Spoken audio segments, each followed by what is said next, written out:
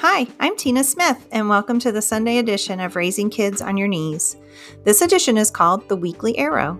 The Weekly Arrow is your introduction to our prayer sheet and daily devotions, which run Monday through Friday. I invite you to spend the next few minutes preparing to pray and parent life into the lives of your children this week.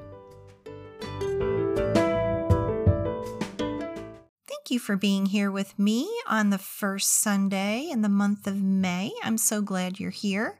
I thought it would be fun, since Mother's Day is coming, to talk about the Proverbs 31 mom. The role of motherhood is a high calling from God, and it is also a calling God holds near and dear to his heart.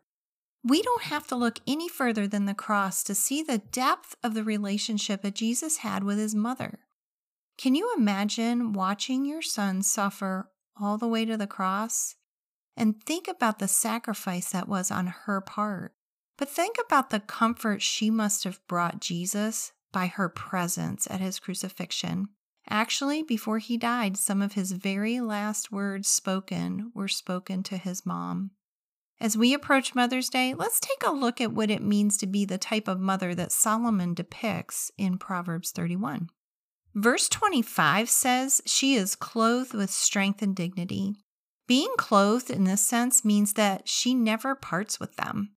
They are a constant companion. Strength and dignity are also the weapons she uses to fight against care and worry. In her strength are found the emotional and mental qualities necessary in dealing with situations and events that are distressing or difficult. Personally speaking, I don't know any other calling that is more emotionally and mentally distressing and difficult than motherhood. The kind of strength Solomon is talking about here is a supernatural spiritual strength that only comes from knowing our Lord. The dignity spoken of in this verse is the dignity that is worthy of honor and respect.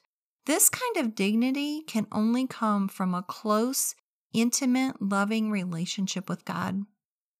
I've always loved this part of verse 25, where it says, "She laughs without fear of the future." A woman who fully trusts in her Lord is free of anxiety and worry. She can laugh without fear of the future because her heart fully trusts in the God she knows. A Proverbs 31 mom's words are always wise, and she gives instructions with kindness. Her counsel to her children and her friends is wise and loving, and the law of kindness is always on her tongue. Solomon and all of Proverbs, he never discounted the teaching of a mother, and you can see that in Proverbs 1:8 and Proverbs 6:20. Paul in Timothy 1:5 reminds Timothy that his faith is the same faith of his grandmother and his mother. The wisdom and faithful instruction of his grandmother and mother are what made Timothy the disciple he was. Solomon was very clear in Proverbs 31 that the mom was busy at home and never gave in to laziness. Paul exhorted the same in Titus 2, as he instructed older women to teach the younger women to be busy at home. But why? Because the stakes were high, so no one would malign the word of God. I'm sure most of us don't have to be exhorted not to be idle, especially if we have small children. However, there is a temptation to give in to not getting done what needs to be done. I know I've certainly fallen into this trap, and when I was researching all of this was the thing that stepped on my toes the most. The ultimate goal of the Proverbs 31 mom is this: for her children and her husband to stand and bless her. How about you? Don't you long to be that kind of a mom and a wife? Who doesn't want to be that mom who enjoys happy circumstances and whose joy radiates to others? A woman who is winsome in her approach to motherhood. One who is honored by those who know her best, the people she lives with on a daily basis. These, my friends, are the rewards of our right choices as moms.